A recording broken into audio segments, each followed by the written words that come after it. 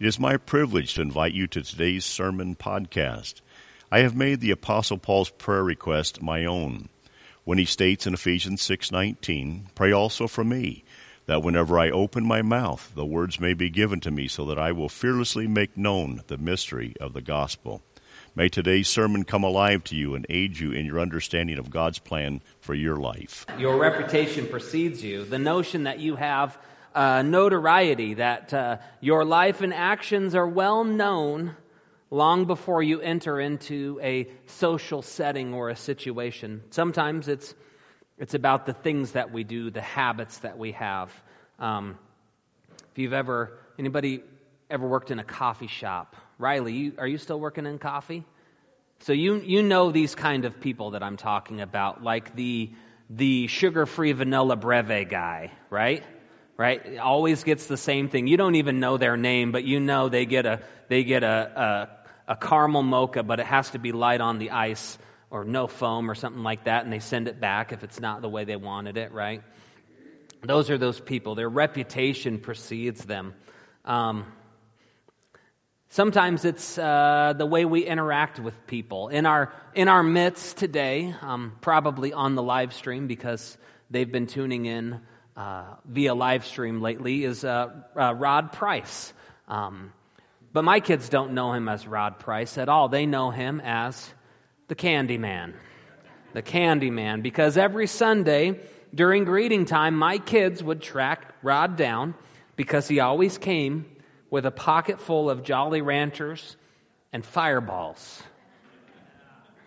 Our reputation precedes us. Sometimes our reputation is attached to someone else. We garner reputation based on our relationships to other people. At my earliest phase of life, I had a reputation for being that baby. That was something my brother gave to me in a sense of, "Mom, when is that baby gonna leave?" Right? And for a long time, I was that baby. And so my mom decided, we need to fix that. So we're not going to call him that baby anymore. He's baby Jayson, and baby Jay for short. So I became baby Jay. That was my reputation. I'm 37 now. I'm still baby Jay. Right? But although my brother has 2 daughters, they are 8 and 5. Respectively, and to them I am Uncle Baby J. So, your reputation precedes you. My brother, for a long time, he had a nickname. It was Chewy. He was Chewy Martindale. Nobody ever called him Tyler. They called him Chewy.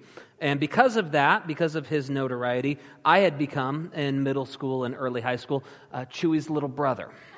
That was my name, Chewy's little brother. But the ultimate reputational name that I received in high school was the name Fro, because I had the most amazing afro in the land. It was also at a time when I only got my hair cut once a year, on the 4th of July. And you ask why? It's because I can always remember my haircut date. It was on the 4th of July. So my hair, I don't really grow sideburns. I grow puffballs on the sides. And by the time July 4th rolled around, I was the only 8th grader that could take my puffballs and tie them at my chin, I could never grow a manly, rugged beard like Dathan has, but I could have a fake one that I tied in a knot, But because I had that hair, I was always getting compared to celebrity people, like famous people in music and movies and stuff. And for a time, I was compared pretty regularly in the early years of NSYNC with Justin Timberlake, who also only had an afro. That was the only comparison point that we had together, me and Mr. Timberlake. So I don't have the dance moves or the singing ability or any of the talent for that matter. But the ultimate comparison that I received most often was that of Napoleon Dynamite. I was regular. I wear glasses. I have curly hair. If you've ever seen Napoleon Dynamite, you're going, "Oh, I can see that a little bit," right? Yes. I just need a pair of moon boots and a Vote for Pedro T-shirt, and I got the part, right? Our reputation precedes us for good or bad or positive or negative, for whatever it might be. We are known by the things we say, the people we look like, but often more than not by the things that we do. And today's passage of Scripture talks about the reputation of Jesus. We're going to be in Matthew chapter 4 today. Our passage talks about Jesus' reputation, which was gained by the verbs of Jesus' life, by the things that he did. And we'll find out that his reputation went far-reaching during his time in the community of Galilee and throughout the known world and even to Homedale, Idaho today. So we're going to be in Matthew chapter 4. We're going to be reading verses 23 through 25. So if you would stand for the reading of the word of the Lord, Matthew chapter 4, verses 23 through 25. The word of the Lord says this: Jesus went throughout Galilee, teaching in their synagogues, proclaiming the good news of the kingdom, and healing every disease and sickness among the people. News about him spread all over Syria, and people brought to him all who were ill with various diseases, those suffering severe pain, the demon-possessed, those having seizures, and the paralyzed. And he healed them. Large crowds from Galilee, the Decapolis, Jerusalem, Judea, and the region across the Jordan followed him. The word of the Lord for the people of God. Thanks be to God. Let's pray. Lord, we thank you for your goodness to us today, for your word, for the verbs of Jesus, for the actions and deeds that he engaged in during his ministry here on earth. We pray that you would give us wisdom as we look at just a couple of the verbs of Jesus today, that we would recognize his unique way of living and doing, and that we would apply that in our lives as well. In Jesus' name, amen. Losing my papers. The first thing that I want to emphasize from this passage is the commitment that Jesus makes to his craft. Jesus is dedicated to the task at hand. Mark 4:23 states that Jesus went throughout Galilee.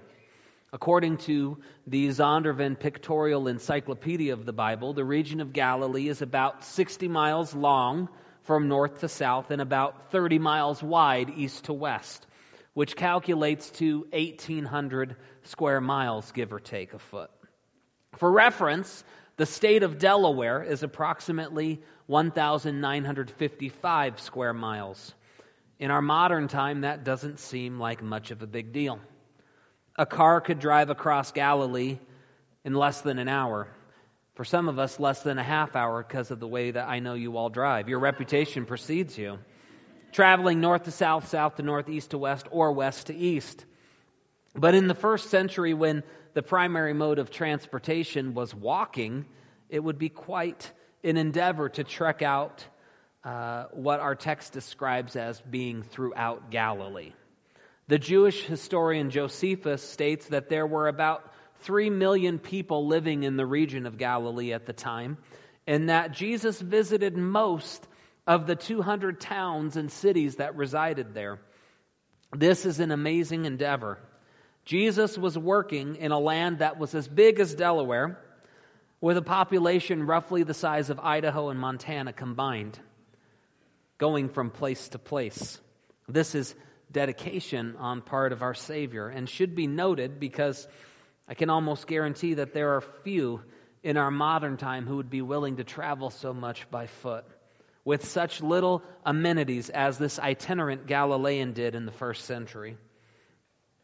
And let's take a moment to appreciate the humility of Jesus to get up and go as he did. It would have been much easier for Jesus to set up shop in a central location and shout out, "Come to me! Come to me!" But instead, he went to the people, to their towns, to their communities, to the far-reaching places, to the centers of their communities. What an example he has set for us. As the word says, how beautiful on the mountains are the feet of those who bring good news. So what did Jesus do in the midst of all this traveling? Our text gives us 3 different verbs, actions that Jesus engaged in during his time of ministry in Galilee. I have written these verbs in your bulletin as a way that attaches to Jesus. It's part of his reputation. It's a characteristic of his life. The first verb in our text depicts Jesus as a teacher. 4:23 of Matthew says Jesus was teaching in the synagogues. The Beacon Bible Commentary notes that the synagogue was the center of Jewish community life. The synagogue served as the local place for worship. It served as a school for the boys. Even the local courts of the Jews were connected to the synagogue. Pastor and theologian Dr. George A. Buttrick is quoted to describe the synagogue as both school, local council, and church. It was the main hub of life in the community in which it was based. The Bible does not give us an official explanation for the development of the synagogue system, but it seems pretty reasonable that the Jews developed this new system of gathering together after the temple was destroyed, and also when they found themselves in captivity. The Beacon Bible Commentary notes that the Greek translation of the word synagogue means a gathering together. Like our usage of the word church, it denoted both the people and the place where the gathering took place. Jesus went into the hubs of the communities of Galilee. He taught people about the kingdom of God, the kingdom of heaven. So what did he teach? Here are just a few examples that I have only included the references for in your passages, in your bulletins. Blessed are the meek, for they will inherit the earth. Therefore, do not worry about tomorrow, for tomorrow will worry about itself. Do not judge, or you too will be judged. Why do you look at the speck of sawdust in your brother's eye and pay no attention to the plank in your own eye? Do not throw your pearls to swine.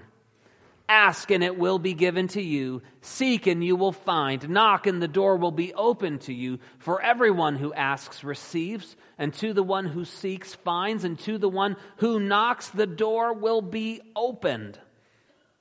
Do to others what you would have them do to you. If you have a faith as small as a mustard seed, you can say to the mountains, move from here to there, and it will move. And finally, many who are first will be last, and many who are last will be first. This would be some revolutionary teaching in the first century Jewish community. Jesus is hitting the people of Galilee with some knowledge. And how did the people respond? The 13th chapter of Matthew depicts Jesus going to his hometown in Nazareth of Galilee. This is the community in which he grew up. He came home to teach in the synagogue there, and the people were amazed because they knew Jesus' family. They said, "Isn't this the carpenter's son?" They took offense to him because they did not think he was worthy of teaching these revolutionary ideas like blessing those who are meek, and that the first will be last and the last will be first. When we look at Jesus' teaching, even through the lens of the 21st century, we find that it is still revolutionary today. It still has the power to change lives and to change the world. So how do we respond to the teaching of Jesus? We respond by applying his teachings to our everyday lives. We hear the words, the teachings of Jesus, and we apply them. We live out those teachings. The result of this is simple, but it is profound. Jesus said in John 5:24, "Very truly I tell you, whoever hears my word and believes him who sent me has eternal life and will not be judged, but has crossed over from death to life." The teachings of Jesus have life-changing power, and we have a responsibility to apply them in each and every day of our lives. The next verb Jesus that's used to depict Jesus is that of proclaimer. Our text notes that Jesus was proclaiming the good news of the kingdom. Some translations say he was preaching the good news of the kingdom. What is this kingdom he proclaimed? The Matthew Henry commentary notes the kingdom is the kingdom of heaven, that is, of grace and glory. It is emphatically the kingdom that was now to come, the kingdom which shall survive as it doth surpass all the kingdoms of the earth. This kingdom would stand above and beyond all others, but it would not look like the kingdoms of man that existed throughout history. It wouldn't look like the great empires of Rome or Babylon or Assyria. It would not even look like the kingdoms of David and Solomon that had once ruled in Israel and Judea. This was a completely different kingdom, a kingdom that transcends political boundaries and geographical limitations. And it was revolutionary in how it viewed the world and people. Here is a sampling of some of the proclamations that Jesus made about the kingdom. Here in your bulletin, I have included just the chapter in Matthew where each proclamation takes place. So you'll have to go home and read the full text to get the full effect. In Matthew chapter 5, Jesus says, "This kingdom belongs to those who are poor in spirit, and to those who are persecuted because of righteousness." But not the powerful. He didn't say anything about the powerful. In chapter 13, Jesus declared that the kingdom of heaven is like a man who sowed good seed in his field, or like a mustard seed, or like yeast that a woman worked into dough, or like a treasure hidden in a field, or like a merchant looking for fine pearls, or a net let down into a lake. In chapter 18, he decreed that we must become like children if we ever hope to enter into the kingdom of heaven.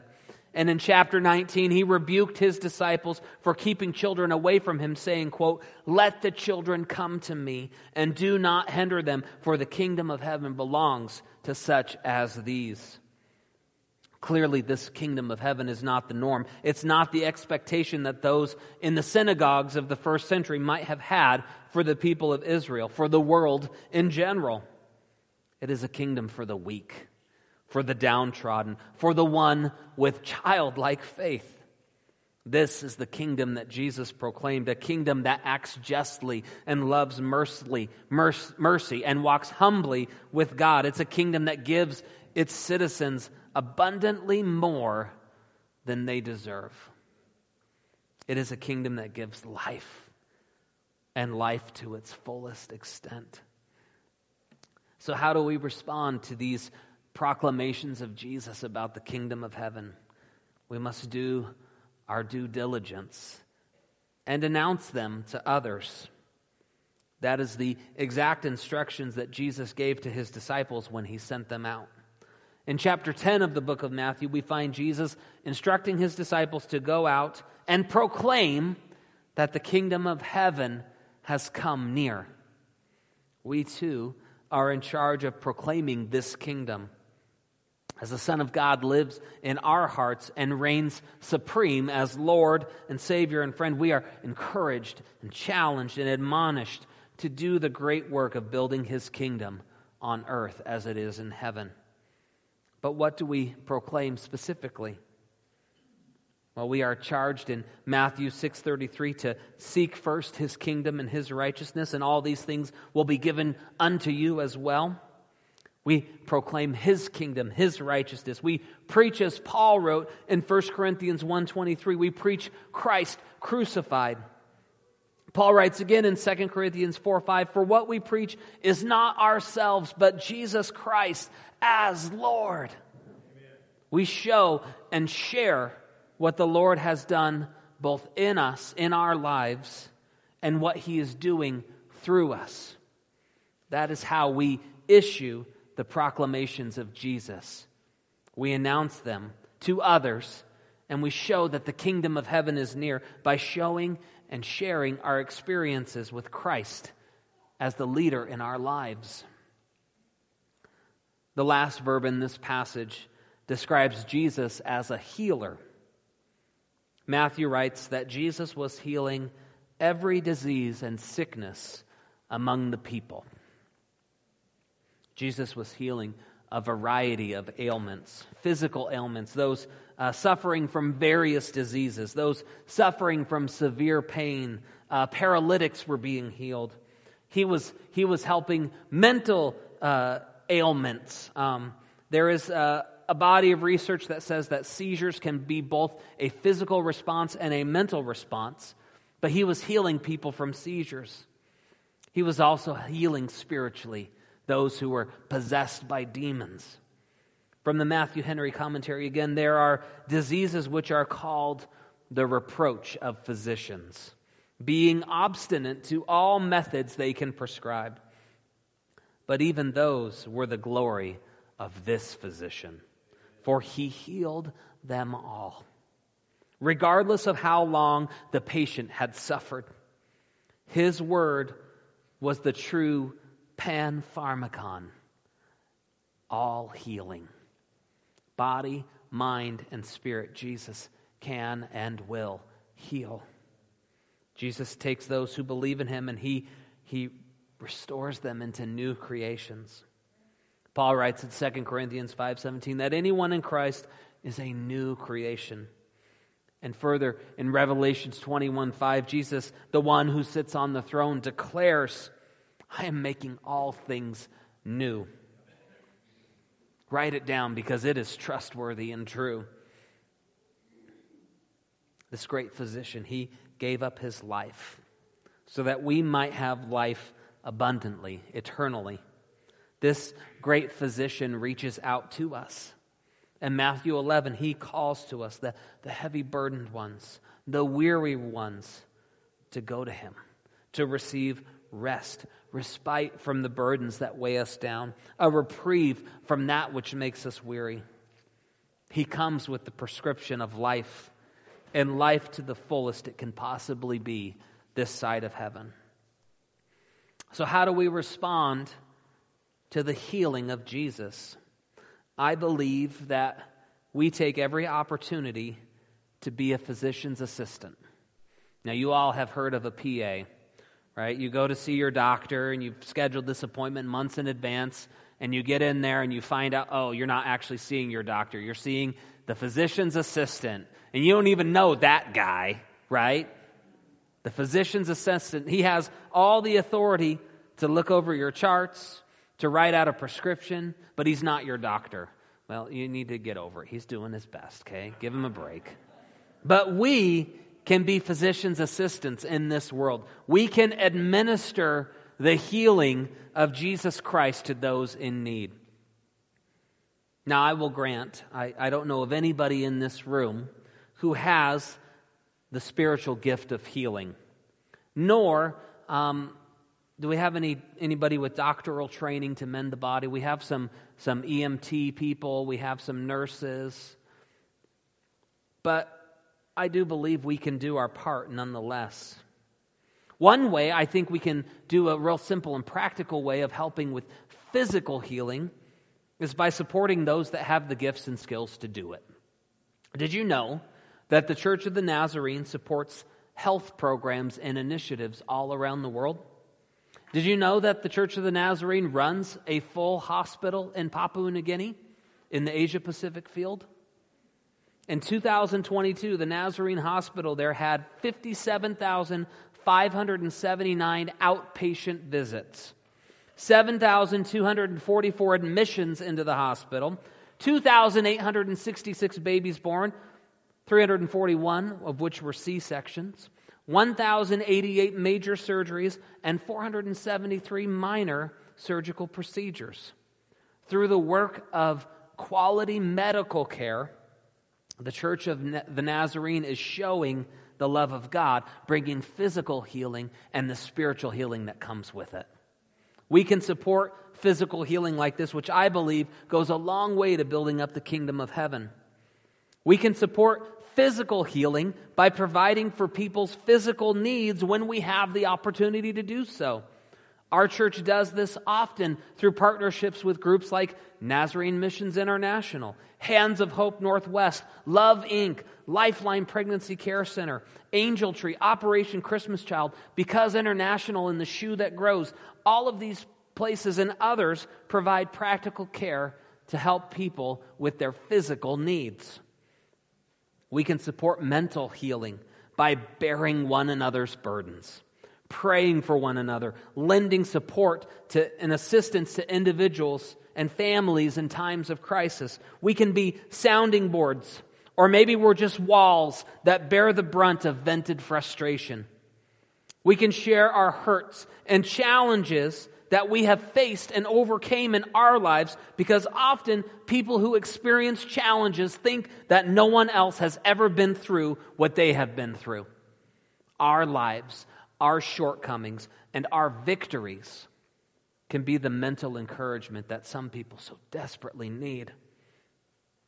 Finally, we can support relational healing in our midst by setting the example for what the love and forgiveness of Jesus Christ looks like.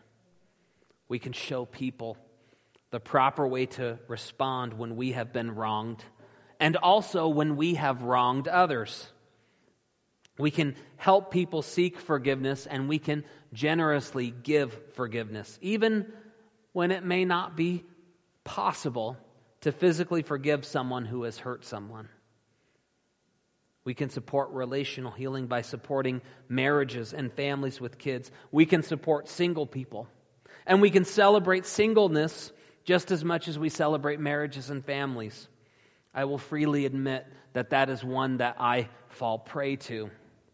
This notion that because an individual is single, that they are somehow unwhole or incomplete, or they're just missing that piece of their life. I've been in that position and I've said, oh, he's a nice guy, or she's a nice girl. I know someone that they should meet. Trying to play little matchmaker, make me a match, right? And it falls in its face, right? My best intentions, harming others. We can encourage our single brothers and sisters to continue on in their faith journey and not make them feel less than they are because they are not in a romantic relationship. We can laugh with the happy. We can mourn with the grieving. We can take that young family's kids for the night so they can go out for the first time in ages and reconnect. Strong relationships, healthy relationships build healthy people and healthy churches. Often, when we administer physical, mental, and relational healing, I'm just making up words today. When we administer physical, mental, and relational healing, I think people are more inclined to receive spiritual healing as well. We can't do the spiritual healing, but we can get out of the way and point them to Jesus. Through our lives and the example we set, and through the intentional actions that we engage in, we can heal, but we can lead them to the ultimate healer, who is Christ. So the final question that needs to be addressed is this: Are we willing to dedicate ourselves to the task that Jesus has set before us? He has set the example of the dedicated worker. Are we willing to take on these verbs of Jesus, of teaching and proclaiming and healing? And are we willing to utilize them in our own lives? Are we willing to sacrifice ourselves to be poured out for the sake of the gospel?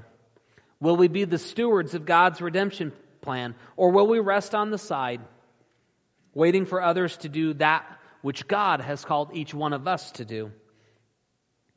I speak from the heart when I say that taking on the verbs of Jesus is not for the faint of heart. It takes guts, it takes commitment, it takes endurance.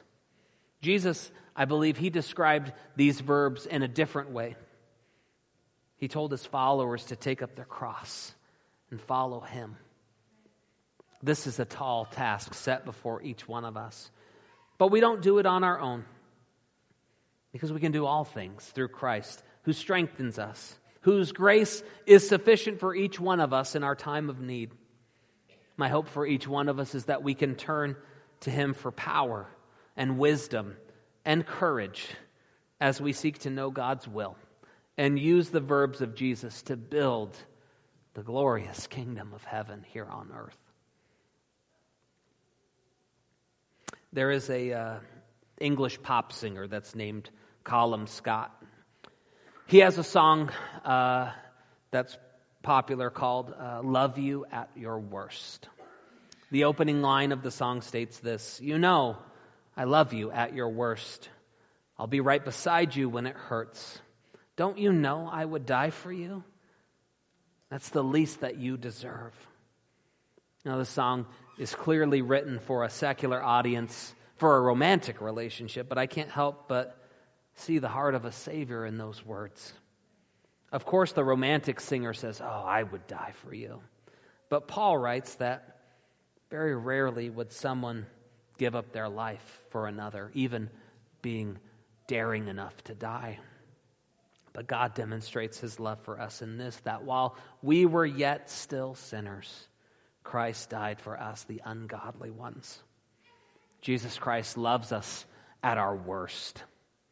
And unlike what the song says, we are so undeserving of that unyielding love, and he still gives it to us freely. The gift of God, that is everlasting life in Christ Jesus. Maybe today you are at your worst. God loves you right where you are at, and he wants to be in relationship with you.